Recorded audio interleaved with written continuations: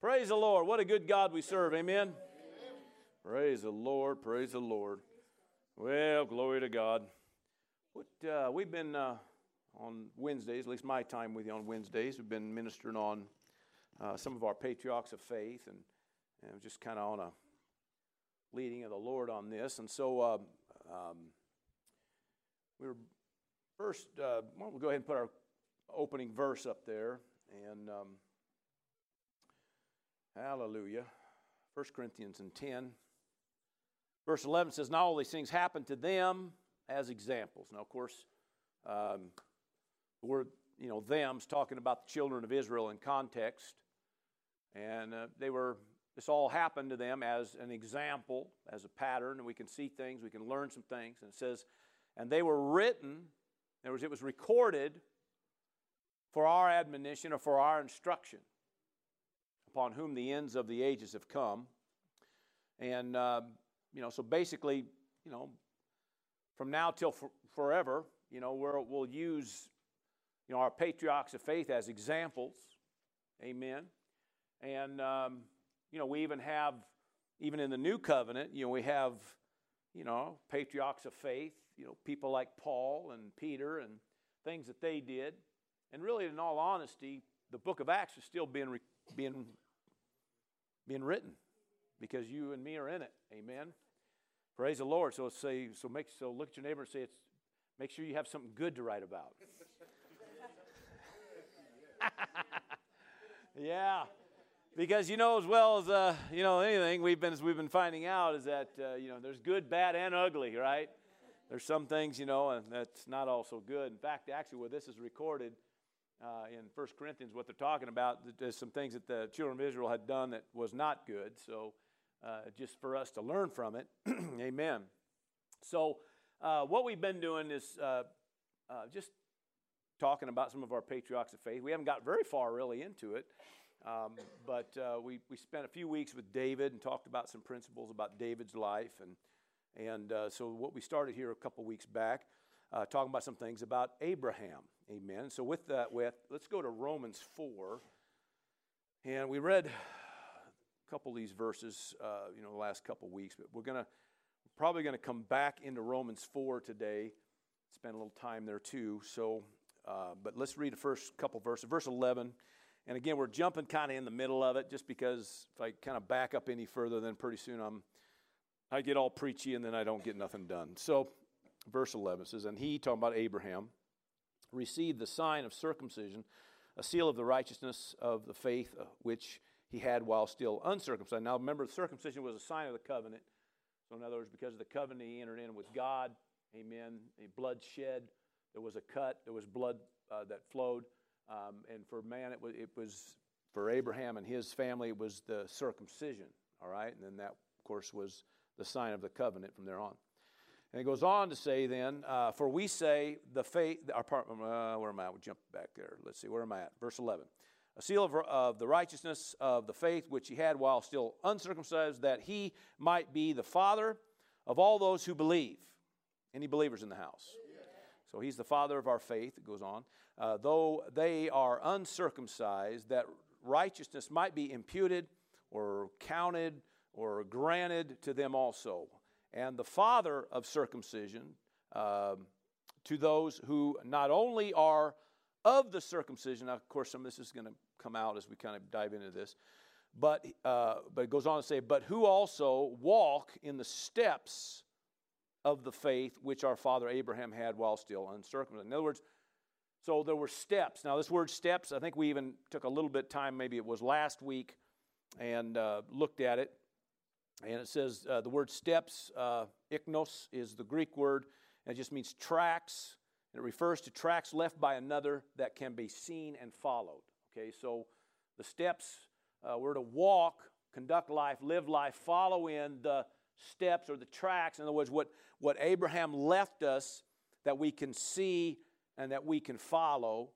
Amen. So we're to walk in the steps of the faith of our father Abraham. In other words, he's the father of our faith. Amen. Now faith, of course, Greek word pistis, right?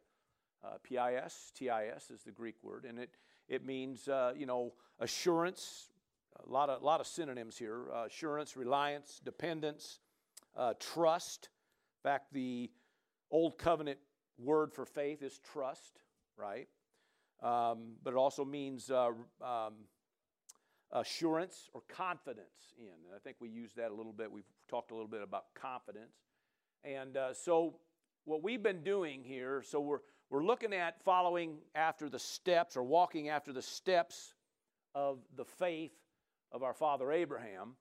So what are we doing? The way we kind of came at this was kind of looking at some of the different steps that he took. Now, we're no way going to be able to exhaust the subject by any means, but we just kind of took a couple steps already. We talked about, first off, about the steps of obedience. In other words, following when God leads, right? I mean, that's going to be key. If you're going to receive anything, if your faith's going to work, then you're going to have to trust God in the areas of obedience, right? So if God leads and guides, you want to follow that, right? I mean, if you're not going to follow, it's kind of hard to get anything done if you're not going to follow, right? So that's a key. That was a key. We've seen that in Abraham's life. Also saw, we talked about, I think it was last week actually, the steps of what we called separation. And the new covenant word was consecration or sanctification, okay? So that's what the new covenant uses, and it just means a separation unto. In other words, if you're gonna do this thing right, if you're gonna walk this walk, there's gonna be times in your life when you're gonna have to, this is the way you lived and conducted life, and you're gonna have to separate yourself from that because it's no longer how you are. It's no longer what you do. It's no longer how you talk. It's no longer how you live, right? So there has to be that in this. There's got to come that time when you're able to say, all right, when he's leading you down a path, that you're going to be willing to say, you know what, I'm not that way anymore. I'm not that person anymore. And you're able to separate, amen. And it can even involve things or even individuals sometimes. There's times that you might have to say, you know, I got to be kind of done here with this relationship. Now, I didn't tell you to go home and tell your wife, I'm done with you now. We're not going to, that's not what it's talking about, amen. But you know what I'm saying? Sometimes there are relationships that we have in our life. There's associations that we have no business hanging out with because it's not our life anymore. Come on, right? Now, it doesn't mean you go out and be mean to your friends or, to associations. It just means that, you have to learn how to, to be different and be okay with that. Are you still with me? Yeah. Amen. In fact, sometimes if, maybe it just takes somebody to just make the decision to move forward in God, you might be amazed who follows. I think we talked about several different areas last week. One of them we even talked about family, And if you just make the decision to follow God, you might be amazed at how much of your family will just follow. You don't have to, right? Okay, I'll leave that one alone. That was last week. All right. But we have another step for you today, and I'm gonna call it steps of impossibility, and that's making impossibilities possible. Amen. And I believe Abraham kind of understood that a little bit. Amen. Or at least got it, got some things of it right. So with that said, we're going back to Genesis. Talk about it in his life here. And we've spent some time in, chapter 12 and last week in chapter 13 and chapter 14. And now we're going to go to chapter 15. All right. Hallelujah. Verse 1, please. We got a little bit of reading to do off and on through the service here, but verse 1 says, after these things, okay, and of course the stuff we talked about last week, the word of the Lord came to Abram in a vision, saying, do not be afraid, Abram. I am your shield, your exceedingly great reward. Now, your cross-reference, at least mine even brings this out, that he says that your reward shall be very great. So your exceedingly great reward, or you have a great reward, coming to you, basically. But verse 2, the reason I say that is because verse 2 says, but Abraham said, Lord God, what will you give me? So obviously he's talking about, there's a reward. I'm your reward. Okay, great, I have a reward, So what are you going to give me? Come on, hello. So that's why he's asking the question, what are you going to give me? And it says here, seeing, everybody say seeing. In other words, he said you can imagine he's talking to God. God says, I'm your shield and I'm your great, I'm going to be your exceedingly great reward. There's a reward just by having me a part of your life. There's a reward. There's something coming to you just by having me a part of your life. And so he starts thinking, and the only thing he can think of is, take a look here. I have no heir. Okay? So he's saying, look here, seeing I go childless, and the heir of my house is Eliezer of Damascus. And Abram said, look, and here we go, looking now. So seeing, looking, you have given me no offspring. Indeed, one born in my house is my heir. In other words, and not really of my blood, okay?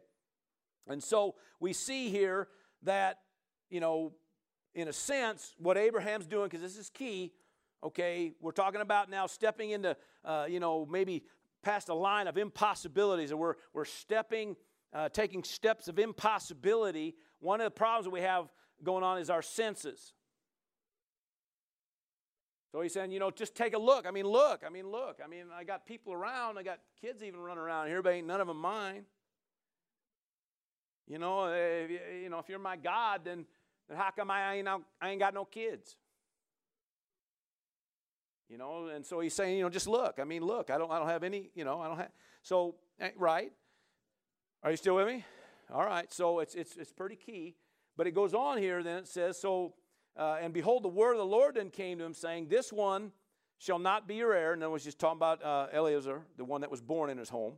This one shall not be your heir, but one who will come from your own body shall be your heir. Okay. All right. And it says, then he brought him outside and said, now listen, if you're going to use your senses, make sure they're in check. Right? If we're going to use the senses, which you do have the senses, God gave you the senses, the sight, the hearing, the taste, come on, right? Smell, right? They're senses, right? But if you're going to be dictated to by the senses, that's when we start having problems. Right? But God says, all right, if you want to look at something, and I'll give you something to look at. If all you can do is look around and say what you don't, all you can see is what you don't have, then I'm going to change your picture. All right? So he took him outside. He said, now look toward heaven. He said, count the stars if you're able to number them. Amen. And so he said to him, so shall your descendants be. In other words, I'm giving you a whole new picture. You want to just look around what you don't have, but I'm telling you, if you look up here and get a whole new picture, if you can even remotely think you can count them all, try it. And then just know this, so shall your descendants be. And remember, he said, coming from your loins, coming from your body. All right? So I'm gonna take your senses and I'm gonna use them right. Now, see, we have senses. Okay, we have the eye gate, we have an ear gate. Come on, right? Mouth gate. Come on. And if we use them right, things work right. And we're talking about steps of impossibility. So we're never gonna take steps of impossibility. We're never gonna see the impossibilities made possible if you're always looking in the wrong place, always listening to the wrong things, always talking the wrong things. Come on, somebody. If we're gonna be moved by our senses in a negative way, then you're never going to step into a place of impossibilities. All right? Instead, it's never going to change. In fact, if anything, it might even get worse.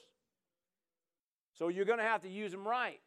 And God's given you ways to do that. That word, when you take that word and you begin to meditate that word and look on that word, what you're using is your senses, amen, to take those words that even though it's black and white and red on them pages, depending on if you got a red letter edition or not, amen. But, it takes those words, amen, and it forms pictures and all that kind of stuff. You take it in, come on. You come in the eye gate, come on. Or maybe you're sitting here listening, so it's coming in the ear gates. And the idea is hopefully what you see and hear begins to form pictures, come on the inside. Amen. Well, then paints a picture so then you have something different to look at. Because that word, I'm kind of getting ahead of myself, but that word is a language of potential, right? A language where all things are possible. So the more of that you're taking in through the ear gates, the eye gates, come on somebody, and it's coming out your mouth, come on out the mouth gate, come on somebody. The more that's happening, you're using your senses right, the more you tap then, all things are possible. Because it is a language of possibility or potential. Amen. Still with me? Out there in the world, as you've heard me say many times, is another language.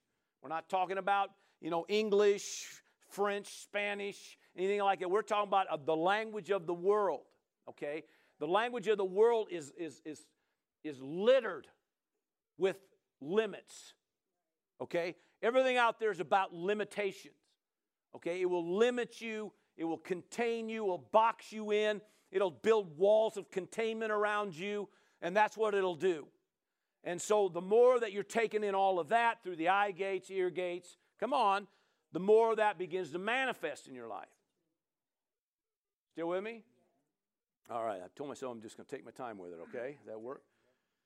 So anyway, he's talking, having a conversation with the creator of the ends of the earth.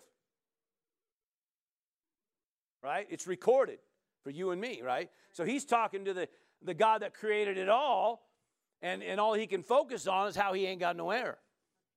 Now, we know why he asked that. I mean, that's a valid question in a sense, but he's trying to be focused more on this, and God says, all right, listen, you want to look at something? Then I'm going to give you something different to look at, because we got to change this.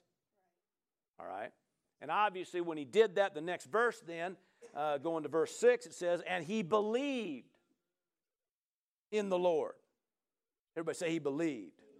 Say he believed in the Lord. Amen. And then it was accounted or credited, imputed, attributed, amen, counted, amen, accounted unto him. Why? Because of righteousness, or because he did what was right.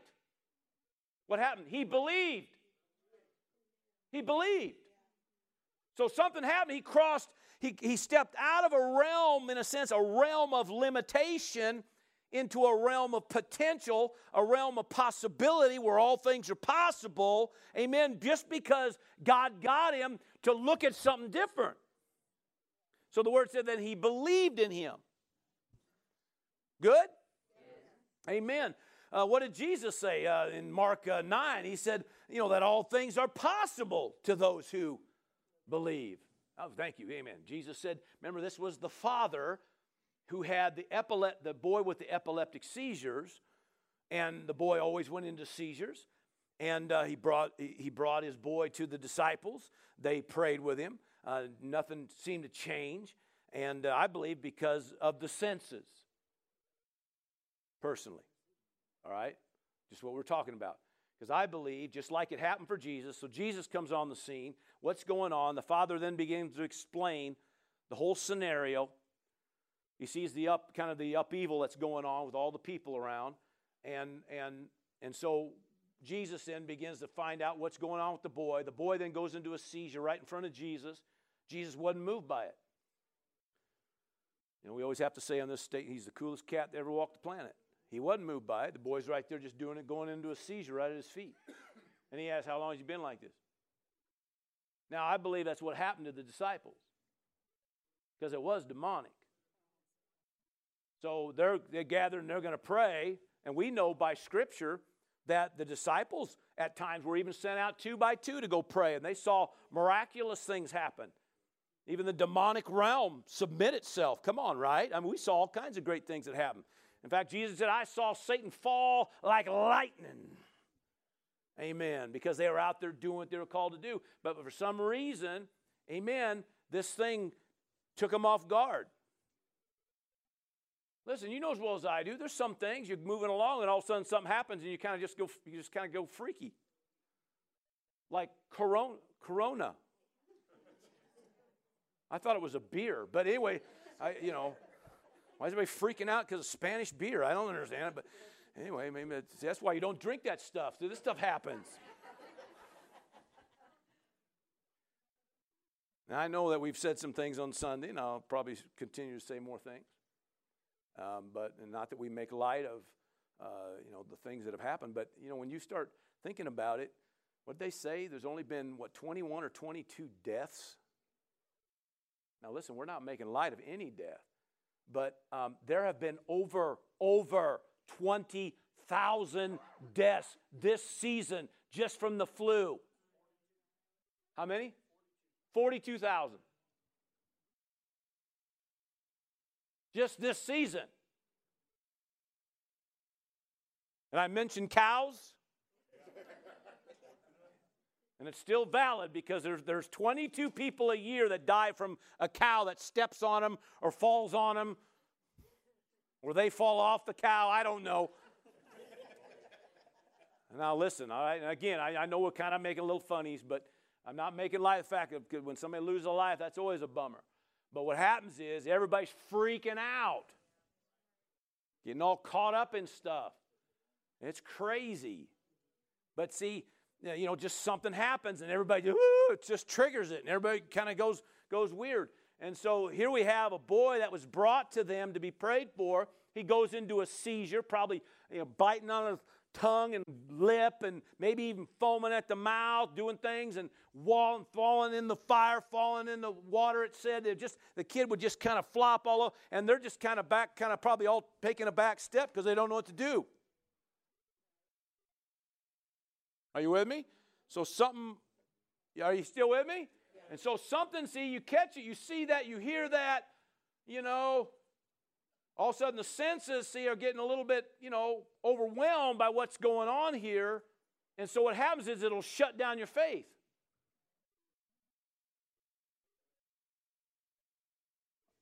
It'll shut down your faith. So now you're more moved by what you're seeing here, and we walk by faith, not by sight.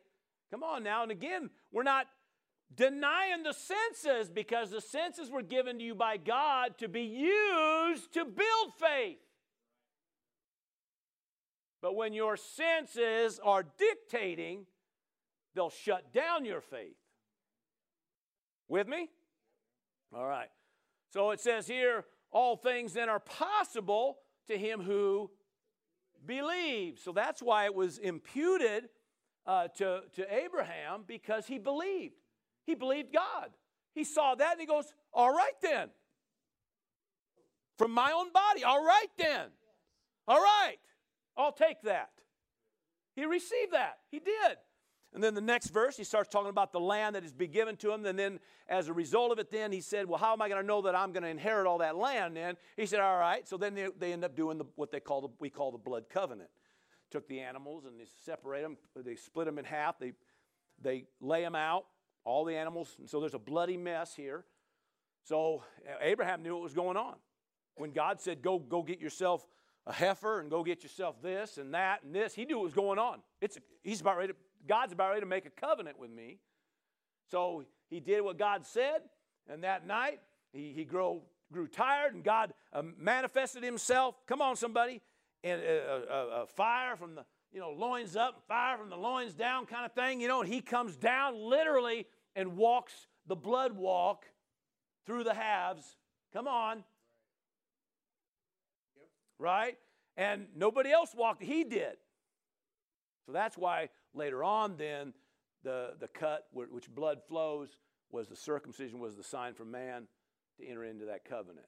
That was his part of the blood, okay? A lot said in just one or two sentences there. Okay, we can spend weeks on just talking blood covenant, okay? And we may someday here. But right now we're not going there. What we're talking about is that's what's happening. So God did the blood covenant, the walk of blood. So he's now, all this land he's promising him. All right. All right. All right. All right. But he went out and looked up in the sky, and just by seeing this, God says, so shall your descendants be. By that right there, he said, all right, I believe in that. Then that's what's going to happen for me. I'm going to have all kinds of kids running all over the place. Still with me? Okay, praise God. Are you getting bored with me already? All right, good. All right, so let's see here. Let's do this. Let's go now to chapter 16. All right? When I was thinking about that, when you think about what Jesus was saying in Mark there about, if you can believe, all things are possible to him. What God's doing, or what Jesus was doing, was giving you permission to believe for the impossible. Or the unimaginable.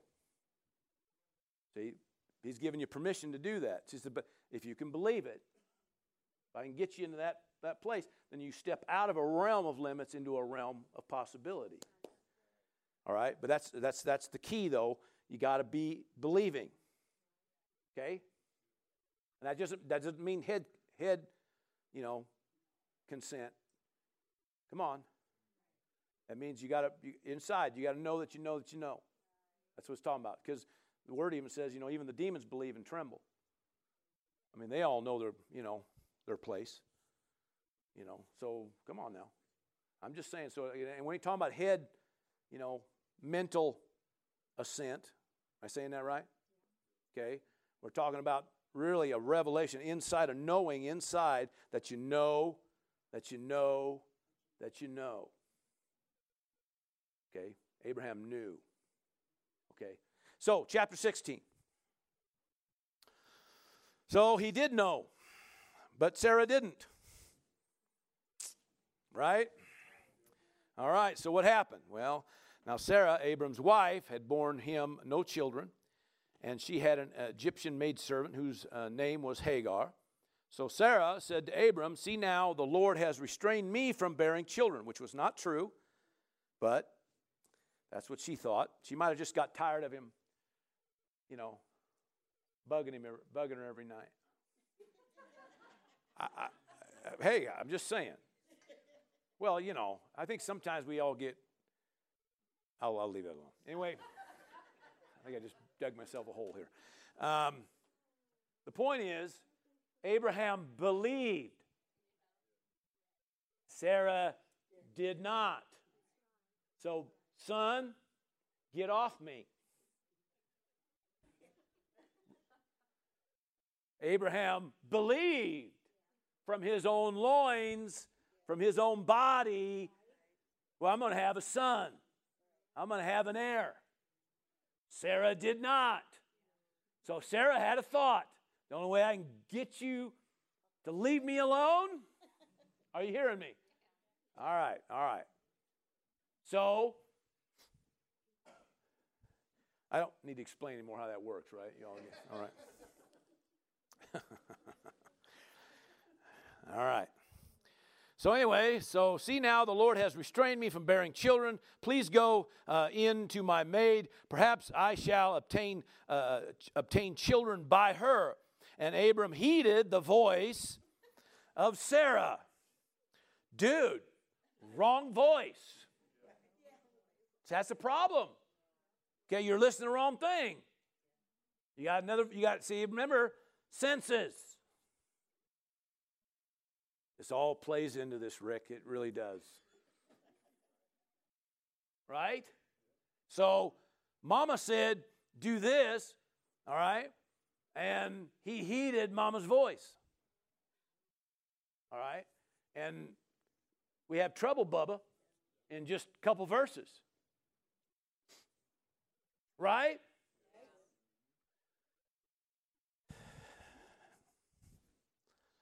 Okay. So, then Sarah, Abram's wife, took Hagar, her maid, the Egyptian, and gave her to her husband, Abram, to be his wife even, after Abram had dwelt 10 years in the land of Canaan. So he went into Hagar, and she conceived. Well, because Abraham believed. And Hagar didn't have any reason not to believe.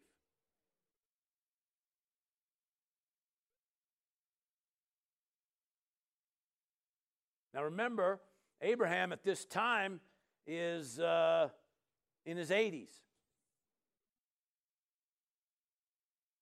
Or is he right at 80, right around 80. So Sarah would be 70, 75. So anyway, I think they're 10 years apart, I believe is what it is. So she hasn't conceived up to this time, so she just assumes she ain't going to ever have kids. And that's what came out of her mouth too, wasn't it? Well, the Lord has restrained me. The Lord has saw to it that was not true. That was false. All right? But that's what she thought. So that justified then her thought process that then created a problem. So now we have an Ishmael coming from Hagar, who is Abraham's son, and goes on to create nations, who we have all kinds of problems with. I mean, and Abraham, and Isaac's, the promised son, come on, and them haven't seen eye to eye since. Problems. Okay? Well, it started right off the bat. So Hagar conceives, and as a result of it, there's an issue between the women, which you can imagine. Hello? Because I'm sure Sarah thought, I'm not the only one here that has an issue. He's no guy too. It probably don't work for him either.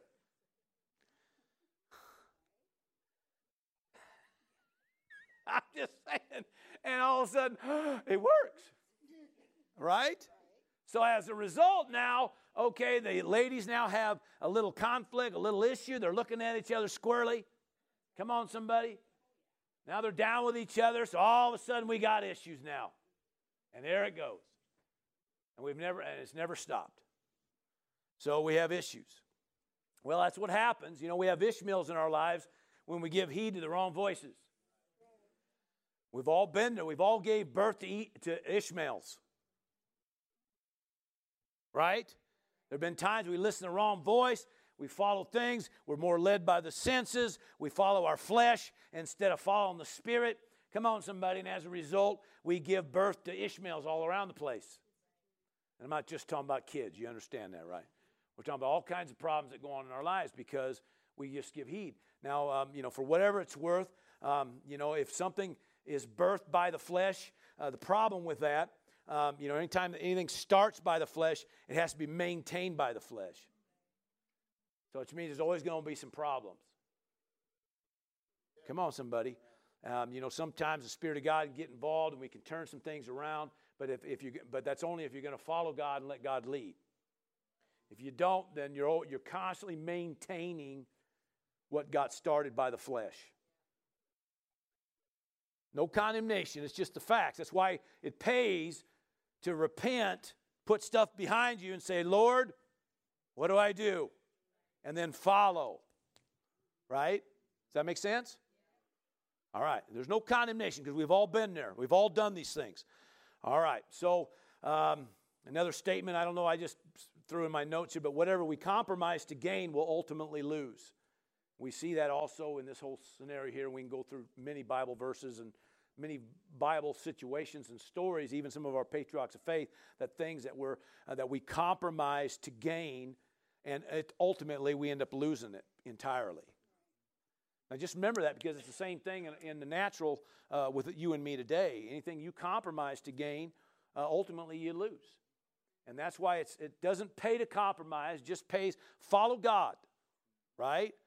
Even if there's a mistake that's been made, step back, just make things right with God on that thing, put it under the blood, and then follow God. So we don't have any more Ishmaels. Right? All right. Are you grabbing this or not? Okay, I don't think I can go any slower than this. All right? So that's what's going on here. We're talking about steps of impossibility. If we're ever going to see God move and do something, then these are kind of things you're going to have to grab hold of. You can't keep living by the flesh or keep living by your senses and think you're going to walk in the seeing the impossibilities made possible. It ain't going to happen. You're going to constantly snowball these problems. All right. Let's go to chapter 17. Okay, so now we have an Ishmael. The last verse in chapter 16 says that Abraham was 86 years old when Hagar bore Ishmael. Okay, he was 86. Now you notice the next verse in chapter 17, verse 1.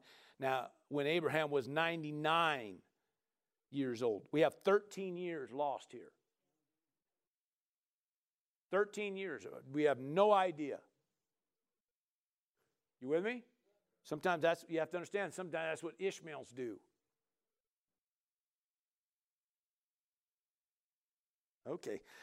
All right. Abraham was 99 years old. The Lord appeared to Abram and said to him, I am Almighty God, or I am El Shaddai, all right?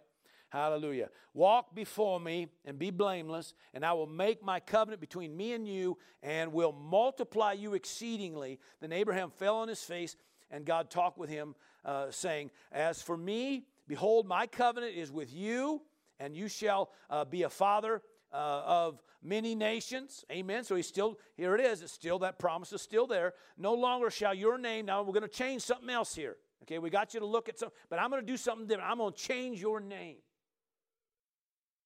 Okay? Now, why is this? Because it's all about the census. Say, what? Sure it is. So now, everybody used to call you Abram, which means actually an exalted father, is now called Abraham, which means a father of a great multitude. So now every time anybody calls you by name, so you have to, when somebody comes to Abram, oh, I'm sorry, my name's now Abraham. Yeah, I know I was, an exalted, prince or father, but now I'm a father of a great multitude. And they're all saying, Abraham? Yeah, that's my name now. So you have to start calling me Abraham, right? Because that's what God said my name now is, Abraham. So what it's saying is I'm now what I'm doing is every time I'm hearing that, amen, or talking that, amen, I'm a father of a great multitude, father of a great multitude, father of a great multitude, father of a great multitude.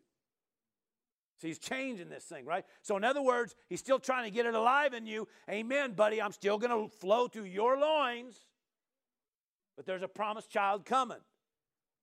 All right? All right. Am I boring you with this? All right. So then it goes on, it says, let's see, how far down, no longer shall your name be called Abram, but your name shall be called Abraham, for I have made you a father of many nations, and I will make you exceedingly fruitful, and I will make nations of you, and kings shall come from you. And then, of course, the next thing is dealing with when the sign of the covenant, which was the circumcision, was the next things that go on. In fact, even in the middle of that, when God's talking to him about I'm going to make nations, he says, well, what about Ishmael? I mean, why can't we just use Ishmael? And God literally said, no. When God says no, what do you think that means? I'm just saying. I mean, is that a friendly suggestion? Is that just something to ponder? Could it be? Maybe not. Maybe we should look it up in Hebrew and let's see, make sure it does mean that. Right? No, what's it mean? No, he's not the one. You gave heed to the wrong voice. But he did say he will produce nations, and he is blessed because it did come out of your loins. But he's not the one I promised you. Are you still with me?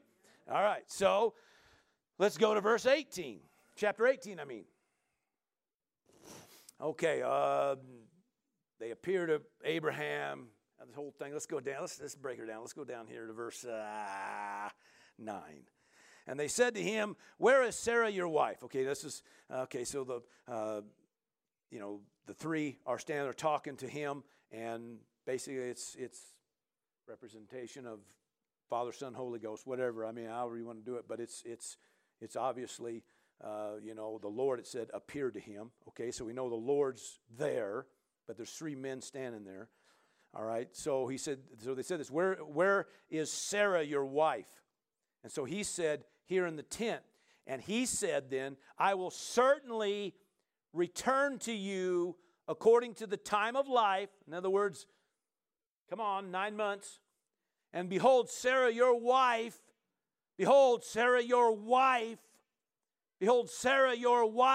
shall have a son. But Sarah was in the tent listening. Right? She's hiding behind the tent door there, listening. Now, Abraham and Sarah were old, advanced in years, and Sarah had passed the age of childbearing. So therefore, Sarah then said that she laughed within herself, okay? And it literally means within, okay? So, and it means in an area of more of a scorn or a mocking, a sarcastic kind of way, and it does mean within, okay? So it wasn't even that she did it out loud. It literally was, she's kind of smirked on the inside like, yeah, right. Okay. And she's thinking inside, after I have grown old, shall I have pleasure, my Lord, being old also? Let me reread that. After I have grown old, shall I have pleasure, my Lord being old also? In other words, we're both old, okay? And the Lord said to Abram, why did Sarah laugh, saying, shall I surely bear a child since I am old? Now get this. Is anything too hard for the Lord? That's a question. Is anything too hard for the Lord? No. Nothing's impossible. Remember that even when Mary in Luke 1 had said, had asked the question, how can this happen, And the angel Lord said that nothing will be impossible for the Lord. Nothing's impossible for God, right? Nothing's impossible, right? And then she grabbed hold of it. She said, well, okay, be it unto me then. Now, Sarah's not quite hooking up yet, right? But remember now, she thinks she's justified because I'm old. And when we're done today, we'll have all the elderly women come up forward. We'll pray for them. And those that... Everybody's running out there. Amen to that.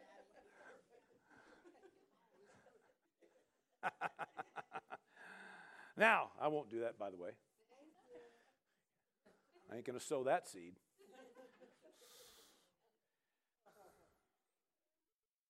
Anyway, somebody says, you got to have your quiver full. No, I just need a couple straight arrows. I'm great. Right?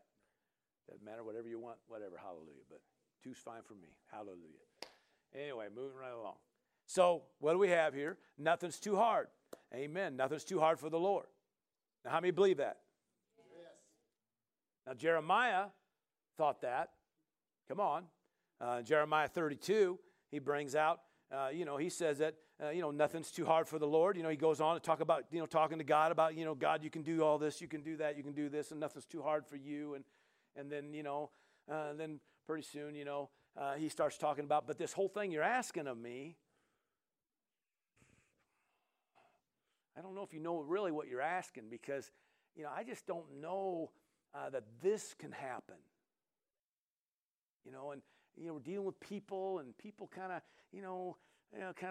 work a certain way here on planet Earth. They're just different. And you probably not really understand it. It's not like they are up in heaven. It's just way different down here. And then God answers him in the same chapter, and basically 10 verses later, I believe it's verse 27 of Jeremiah 32. He says this, I'm the God, this is how God answers, I'm the God of all flesh. Is there anything too hard for me? In other words, he took his own words and put them back in his face. I thought you said there's nothing too hard for me. Now, the reason I've mentioned that is because, here he's making this statement because Sarah had laughed. And he says, is there anything too hard for the Lord? No? Well, then you better hook up to that. Because if you're going to step into a place of impossibilities where all impossibilities are made possible, then you're going to have to cross over that thing and get a revelation of the fact that all things are possible, regardless of how many years you've had to put up with something, deal with something. Come on, no matter how you feel about it, no matter how your body reacts to it, no matter how your mind is playing games with you, no matter what has happened at this time and at that time and at this time, you have to cross over and say, nothing is too hard for the Lord. So, back to Genesis 18 and verse 14 again. Is anything too hard for the Lord?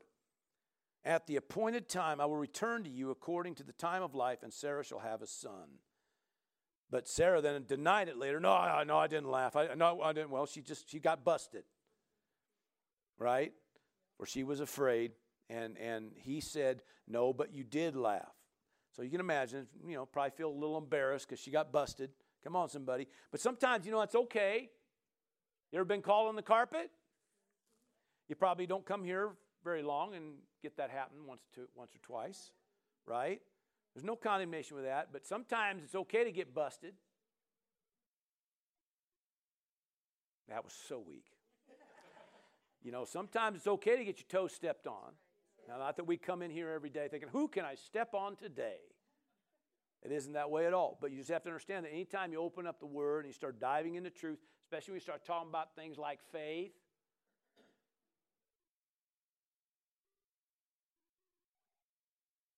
sometimes your life is going to get put under a microscope or put under a light, and all them little bugs are going to run, right?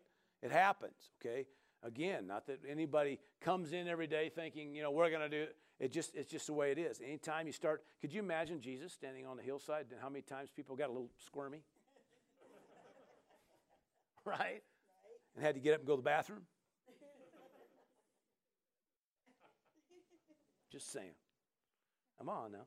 It happens, because it's like, oh my God, now he's meddling. Now he's meddling. Now he's meddling. No, he's not. He's just dealing with it, because if you don't address that, it may never change. See, Sarah, you're laughing on the inside because on the inside, you honestly believe this couldn't happen to you. But now I've just busted you, even though you didn't even do it out loud. I called you on the carpet, and you know it. We know that. We're there. Come on. Right? We're right here, hon. Right here. So you did laugh. And so no more laughing. This is serious business. Now, of course, obviously, she gets a hold of it. And, a couple chapters later, we have Isaac into the picture. Amen? So obviously she gets it. Come on. Isn't that good news? Everybody say, yay, Sarah. Uh-huh. Go, girl. Go, girl. Go, girl. So it wasn't long. She went and bought a T-shirt that said baby, had an arrow going down. Amen. Local Walmart. All right. All right, so now what? Well, let's do this, okay? We're going to go back into Romans with all this stuff that we just read. We're going to look at some things, how Paul says some things in the book of Romans, chapter 4. We doing good? Yeah. All right. So Romans 4 again, and we read verse 11 and 12. Let's go to verse 13. And so some of this now we've read in Genesis, and now let's see this, because we're talking about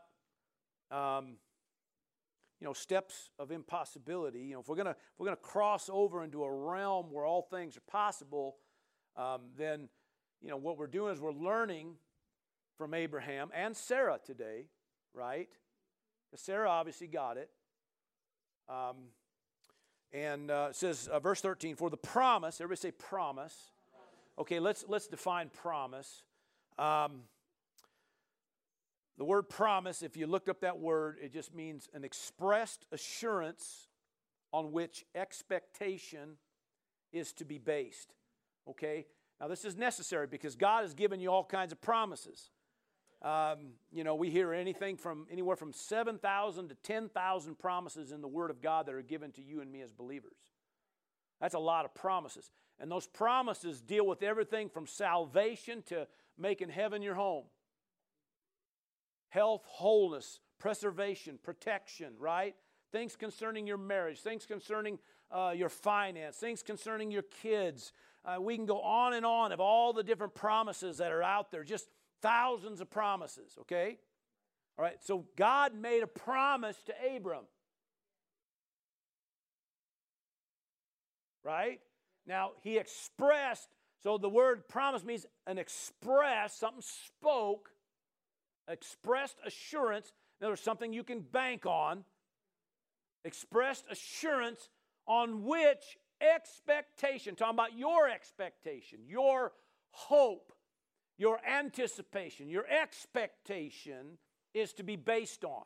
So in other words, when God gives you a promise now, you now base your expectation or hope on that. In other words, that's the picture now you start. Because that's really what hope means, is a picture. Okay? Thoughts come together and they form a picture. And that could either produce a hope of good things or a hope or expectation of bad things. Expectation can work either way, but it works because faith gives substance to what you hope or expect. That's why if you're expecting a bunch of bad, get out of it, because your faith gives it substance, because that's what you're believing. See, that's what happened for Sarah. Sarah believed, I ain't going to have kids. I mean, I'm past the age, right? I can't. That's why you need Hagar. Take her and whatever, right? So there's a promise been made to Abram. So he based his expectation and believed in it. Bang, it was now accounted to him, imputed to him, amen, given to him based on he did the right thing, based on righteousness. In other words, rightness or doing the right thing. Come on, depending on how it's used. But in other words, he was made right because he did the right thing. What did he do? He believed. He believed it. He believed what God said. And so, bang, it was now imputed to him or accounted unto him. Still with me? Because that comes up all the time through the Scriptures. Multiple times it talks about, how things were imputed to Abraham just because he believed. Amen. Imputed unto righteousness. And it was all because he believed. Okay, so I said all that. For the promise that he would be the heir of the world was not to Abraham or to his seed through the law. In other words, through some list of do's and don'ts, but through what? The righteousness of faith. In fact, the chapter earlier in Romans, he calls it even the law of faith, the principle of the law of faith. In other words, if we're going to go by some law or principle, it's not based on a bunch of do's and don'ts that you do necessarily all in the natural, but based on you believing, amen, and then every action beyond that is based on believing. Not based on a list of do's and don'ts. Now, there's do's and there's don'ts. But it works better when you're believing and not just trying to do everything by your own strength or your own power or your own flesh. Is anybody hearing me? That's why a lot of times people say, well, I do this, I do that, I do this, and how come it ain't working? Because really, in all honesty, you don't believe it works. You think it's based on you did 42 push-ups, you did 17 pull-ups, and you think because of that, bless God, I ought to have abs and biceps the size of Arnold's.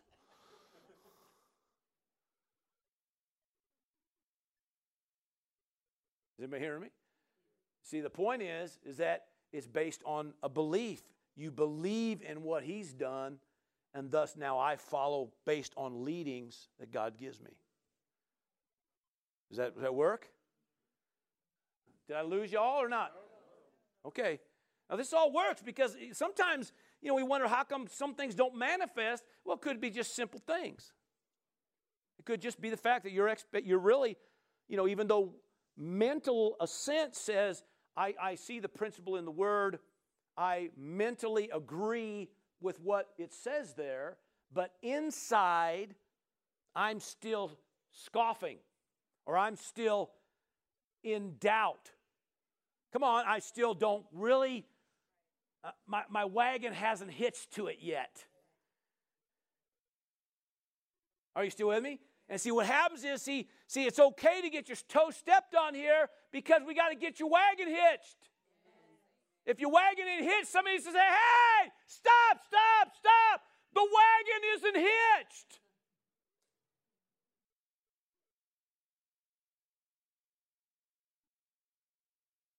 So it's okay when somebody says, your wagon ain't hitched. You don't go, not so. No, dude, no, my wagon's always hitched. No, it's not. No, my wagon's always hitched. Talk to the hand because the head ain't listening. No, how many know that ain't going to work? You can do that all day long and try to buffalo your way into getting results. You ain't going to get results. You might as well just stop, walk around, and go, my wagon ain't hitched. Right? Then you back that baby up, tie her down, come on, hook, make sure you get the lights hooked, get everything hooked up, on you go, praise the Lord. Back to town you go, right? Now we can get somewhere. Still with me?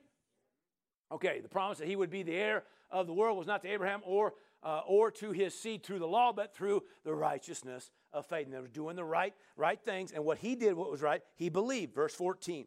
For if those who are of the law are heirs, and if it's all based on just a bunch of do's and don'ts, some list of things, okay, then faith is made void.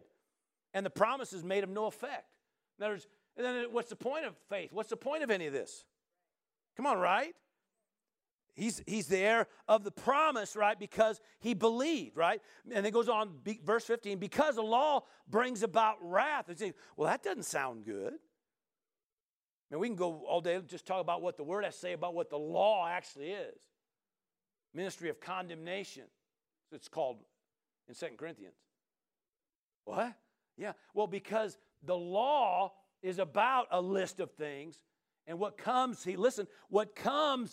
it reveals, it says here, it brings about or reveals wrath, for where there is no law, there is no transgression, which means this, what the law shows is do's and don'ts. And through the do's and don'ts, you realize, I didn't do what I should do, or I did what I shouldn't do. Come on, which then all that did was bring to my attention, I'm messing up or coming up short. Right? And as a result of it, then it opens the door for condemnation, guilt, and that's why none of it's any good. And somebody said, well, why did God do that? What was the purpose of that? Because they all thought they had her down, and they didn't. He said, you really think you're living this? You really think you got this down? Let me show you some do's and don'ts here. Let me show you what I'd like to see of your life. And then they all go, well, who can do all this? Obviously not you.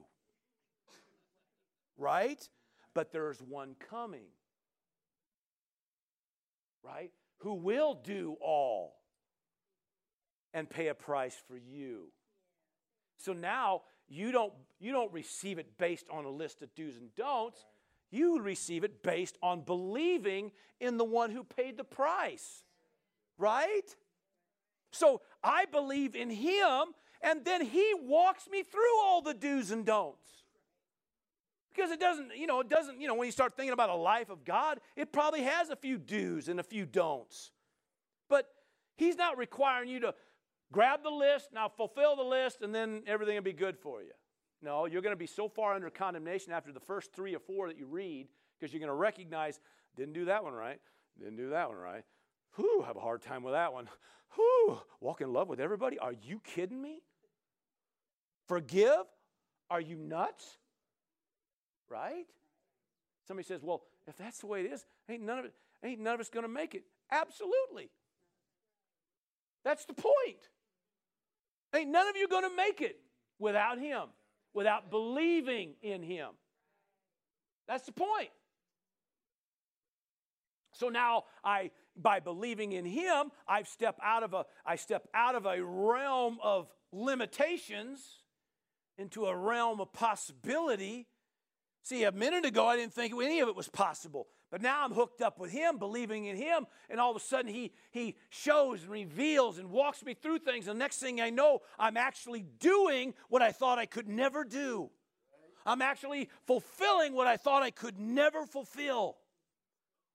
I'm actually thinking different than I ever thought. I'm responding different than I ever responded in the past. All because, amen, I believed in him, which then brings me now into a different realm. Come on, somebody. And this is how this stuff works. Now all things are possible now. Whew. All right. Where are we at? Okay, so let's go to verse 16. Therefore it is of faith, that it might be according to grace, which is important. What's grace again? A divine influence upon the heart, and then its reflection in your life. So hang on to that, all right? So you always know grace has got to come in here somewhere. It is of faith, in other words, your confidence, your reliance, your trust in God, that it might be according to him influencing you or empowering you, so that the promise then, come on, that expressed assurance on which, that thing he promised you, that expressed assurance on which expectation is to be based, because now I'm believing, I've got confidence in, because he's empowered me now that I can actually do this. Okay? Therefore, it is of faith that it might be according to grace, so that the promise might be sure to all the seed, that includes all of us, not only those who are of the law, but those also to those who are of the faith of Abraham, who is the father of us all. Anybody belong in that category? Hey, ho, that's us. As it is written. Here we go. Remember some of this we read. As it is written, I have made you a father of many nations. In other words, that was the promise he said to him. I made you a father of many nations. Before he became that, he said it. In the presence of him whom he believed, whom he believed, and I think the old King James says, even God, so it kind of almost brings it. He believed God, right? Who gives life to the dead. In other words, he speaks life, come on, into a dead situation or a lifeless thing. Is that not what happened? He brought life into Abraham, brought life into Sarah. Come on.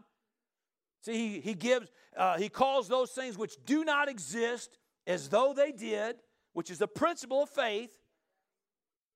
Don't call those things that are as though they are, because that's what you're being led by the senses. Listen, for whatever it's worth, okay, you'll never walk in divine health if you're always listening to your body, because your body will tell you something different. So you have to call things that be not as though they are. So in other words, you might be in a place where health and wholeness may not be manifesting, but you speak health and wholeness because you're calling things that be not as though they are. That's the principle. All right, that's right. So remember, that's what happened with Abraham. You're now Abraham, father of a great multitude, a father of many nations. So everywhere he went, I'm Abraham. Everybody says, hi, Abraham, you crazy nut. Right? Because nobody else understood, because nobody else could believe it. They're thinking, this guy's nuts. Sorry, Rick. You're always in the front row. You get everything, don't you? I know, man. I always say, I'm going to pick on Juan instead of Rick today. And it never happens. I always go on back to Rick. Anyway, the point is, right, nobody else is believing, so he makes sure everybody calls him Abraham. So everybody says, hey, father of a great multitude. He said, that's right. That's right. Keep it coming. That's right. Keep saying it. Come on, right? Huh? Somebody says, you're broke. That's you're talking to somebody else. You're sick. You're diseased. You must be talking to somebody else. Right? Come on. Anyway, whole message on faith right there. Amen. So, you call things that be not, and that's what God did. He called things that be not as though they are, because he can speak life into a dead situation. Nothing's impossible with God. So whatever it is that you think is no more or can't be, there's no way it could happen, not with God. All things are possible. Now, all we got to do is just get you to believe, and you do your part. Come on. And he'll always do his part. Are you still with me? Who contrary to hope, in hope believe, verse 18. So in other words, one translation says, calling things not being as being, who beyond hope, on hope, believed. In other words, beyond what the picture was, I'm changing my picture, and I'm going to now think the way he said to think. So my picture is now what he said. Every time I look up, I see the stars. Woo! And even actually a chapter earlier, he said even look down at the sand. There's as much, try to think about that. Even how can you count the grains in the sand? So shall your seed be. Look up in the sky. So in other words, I'm going to take your senses. I'm going to give you a picture, buddy. You ain't never going to forget, praise God. I'm changing, even though the picture was back there. Remember, he said, see, I don't have an heir. See me without a child. No, that ain't the picture anymore. Right. See, beyond that picture, we now gave you a new picture. He believes in the new picture, and now it's brought forth manifestation. Woo! Isn't this good? Yes. Hallelujah. I preached myself happy. Who contrary to hope and hope believed, so that he became the father of many nations. Why? Because he hooked up with God. Because he said what God said to say. He saw what God said to see. Come on. He got everything. And so he became then what he said. He became what he saw. Oh, yeah. Somebody says, well, I just wish that happened for me. I just wish this. Listen, we got to get you to become So how's that going to happen? We got to get you to see a different picture. We got to get you, come on, we got to get those senses working for you and not against you. Right? Got to get your mouth right. That's why I always say get your head right, your heart right, and your mouth right. Get those things right, you'll be amazed when it starts working. All right, anyway. So he became the father of many nations according to what was spoken. See, it came according to the promise. So shall your descendants be. And there's all kinds of promises. We can say the same thing. All this happens to you according to what was spoken. Now, whatever that promise is, you can take that and say, that's the promise. That's what was spoken to me. Grab hold of that. Get a revelation of it. Change your picture to it. You'd be amazed how all of a sudden now you become according to, because you hooked up. Yeah. Now, you got to remember, okay, you can't just listen to any voice. You can't just see anything. You can't just, buy into everything. Come on, somebody. You got to hook up. You got to get your eye gates, your ear gates, your mouth gates. Come on, you got to get these gates working for you so they open up to the right things. Come on. I was just listening to a gentleman that he's a world-renowned comedian, and he said in the very beginning, he knew in his heart he was supposed to be a comedian. He just knew it. And so he came home to the family, told the family, I'm supposed to be a comedian. And they all said, nope, no way. Don't quit your job. Don't do it. Don't go there. You'll get ate up. It ain't going to happen. Everybody. And listen, most of them were believers. And they still said it. Right?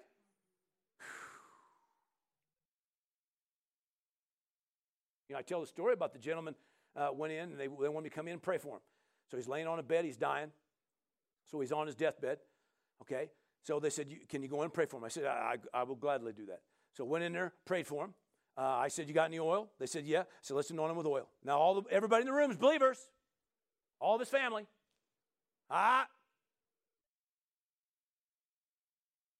He's a believer. We can just let him go on home. He's going to be with the Lord. Right? But they want prayer. Okay, then we're going to pray. Right? Okay, so we anointed him with oil, prayed over him, and we said, okay, everybody in the room, amen, everybody. In fact, we're all spirit-filled, man. All right, and I was like, man, whoa, God's moving. Hallelujah. I call him whole. They go, amen, brother. All right, I'll be back tomorrow. All right. Came in the next day. He saw me come in, and he perked up. As soon as anybody else came in the room, he'd go. Serious. First time, so as soon as they all walk out of the room, he'd go, hey, come here. Hey, buddy. How you doing? Good. You think God could heal me? I know God could heal you. Really believe that? I do. Somebody else walk back in the room and go, serious. I pulling your leg. Serious. So they walk back out of the room. They go, really? You really believe it? I do. He said, well, what do I need to do? I said, well, I don't. Let's find something we can attach our faith to. All right, so you're laying here. You've been in this condition for a long time. It's obvious. And I looked out through the window, and I saw in his driveway a boat. Right? I said, you like to fish? I love to fish. Okay, you got something to look at. Now, you look out that window, you see that boat? Now you see yourself on that baby again. Driving out there. Amen. Pole, out there pulling in. What do you call that when you're trolling? Whatever. I'm not a fisherman. And I told him, so I said, I'm not much of a fisherman. But I tell you what, here's another thing. And then I'll get on that boat with you. And you can take me fishing. And I don't even like fish. I like to catch. But I hate fishing.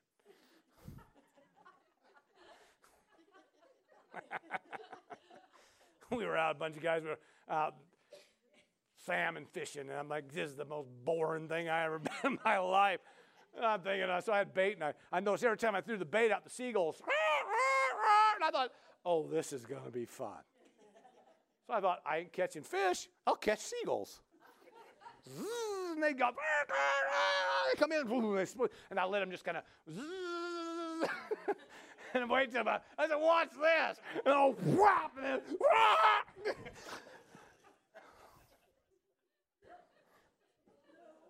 and these guys are like in the boat going, you're going to get us in trouble. Stop it.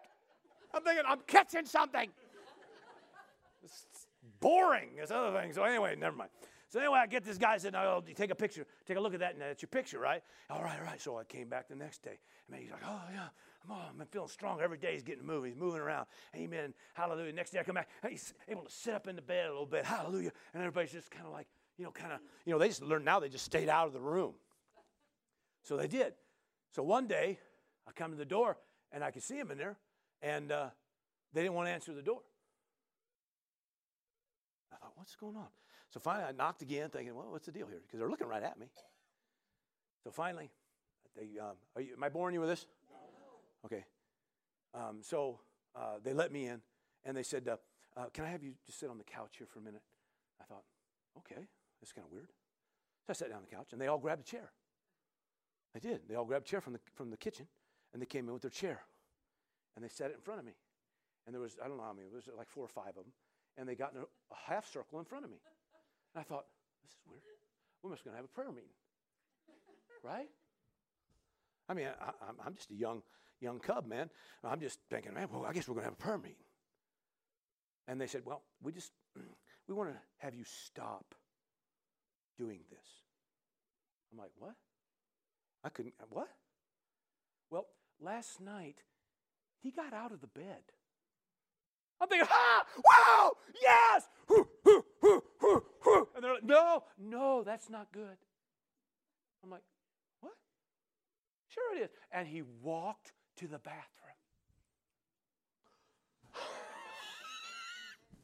Yes! No, that's not good. Because he could fall and get hurt. I'm thinking, what? I'm thinking he's walking. He hadn't walked in months. He's walking, and he went to the bathroom. You didn't have to clean anything up. I'm thinking this is a good thing, right? Am I the only one feeling this? No, I'm feeling it. And I'm thinking to myself, this ain't right. I don't get it. Well, we just don't want you to do this anymore. And so we'd like you to go, and you don't have to bother coming back. And I'm thinking to myself, wow, rejection, right? So I walk out, and I thought, surely they didn't mean that, right? So, I'm glutton for punishment. So I come back the next day, and they didn't open the door this time. So somebody said, well, what happened? I don't know. You guess.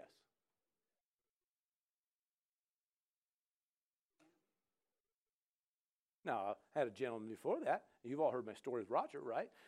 Little brother Roger. They sent him home from the nursing home to die. Literally.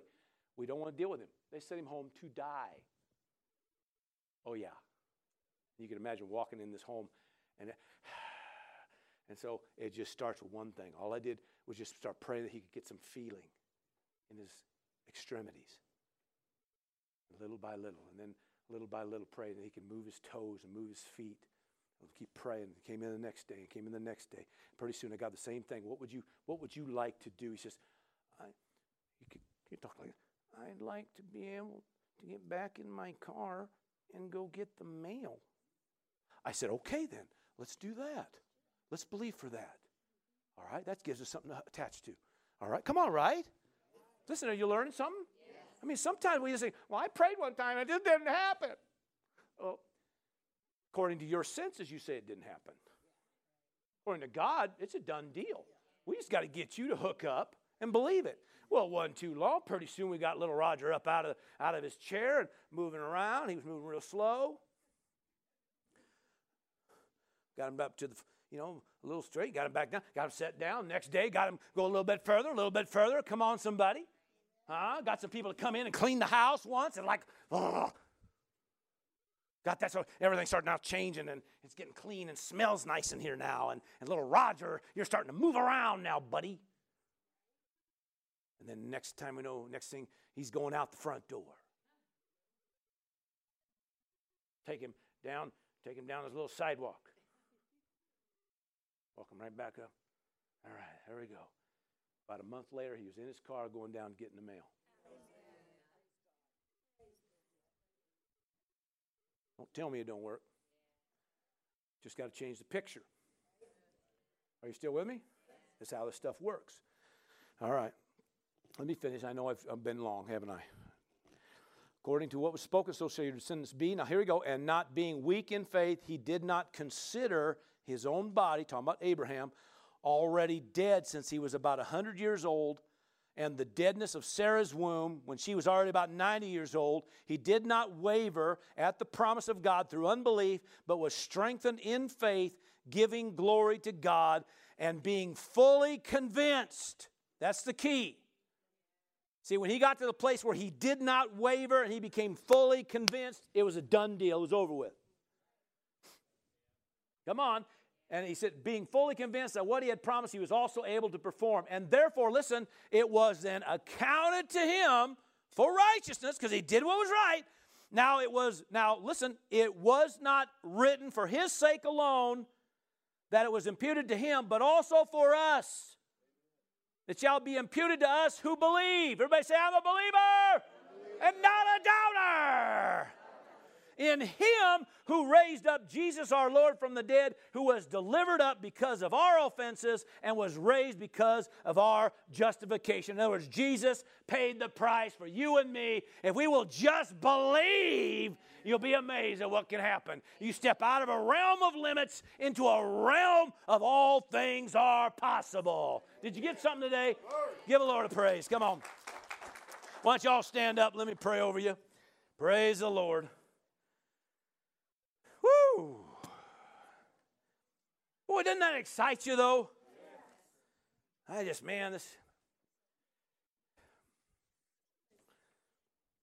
So what are you believing for? What do you got your faith attached to? What kind of promises are you standing on? Amen. Now you think about it. I don't need you all to answer me, but I'm just, and then find, then in yourself, do you got your wagon hitched? See? All right, now if something ain't working, it doesn't hurt. Once in a while, check and make sure the wagon just might not be hitched. Come on now. Don't just sit back and go, in the name of Jesus, my wagon's hitched. No. Get off the tractor, go check it out, make sure your wagon's hitched. Okay, right? Come on now. I'm saying, some people do that, and then they just, in the name of Jesus, and they go on, and nothing changes, and then you go another month, a year went by, nothing's changed. So sometimes you got to find, it's okay to say, you know what? My wagon hasn't been hitched. I'm really not in faith. I'm really not believing.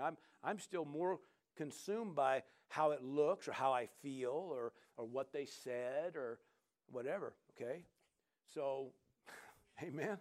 All right, so Father, I know, amen. Of a wagon unhinged going down the road. You ever seen it? Yeah, it's true. Or it goes off into the ditch while you're going down, and you're thinking you're pulling your wagon, and your wagon's about 3 miles back in the ditch. Yeah, I grew up on a farm. We've seen that more than once. So anyway, amen. You get back to the town and turn your beans in and realize they're saying, came without a wagon today, huh? You go,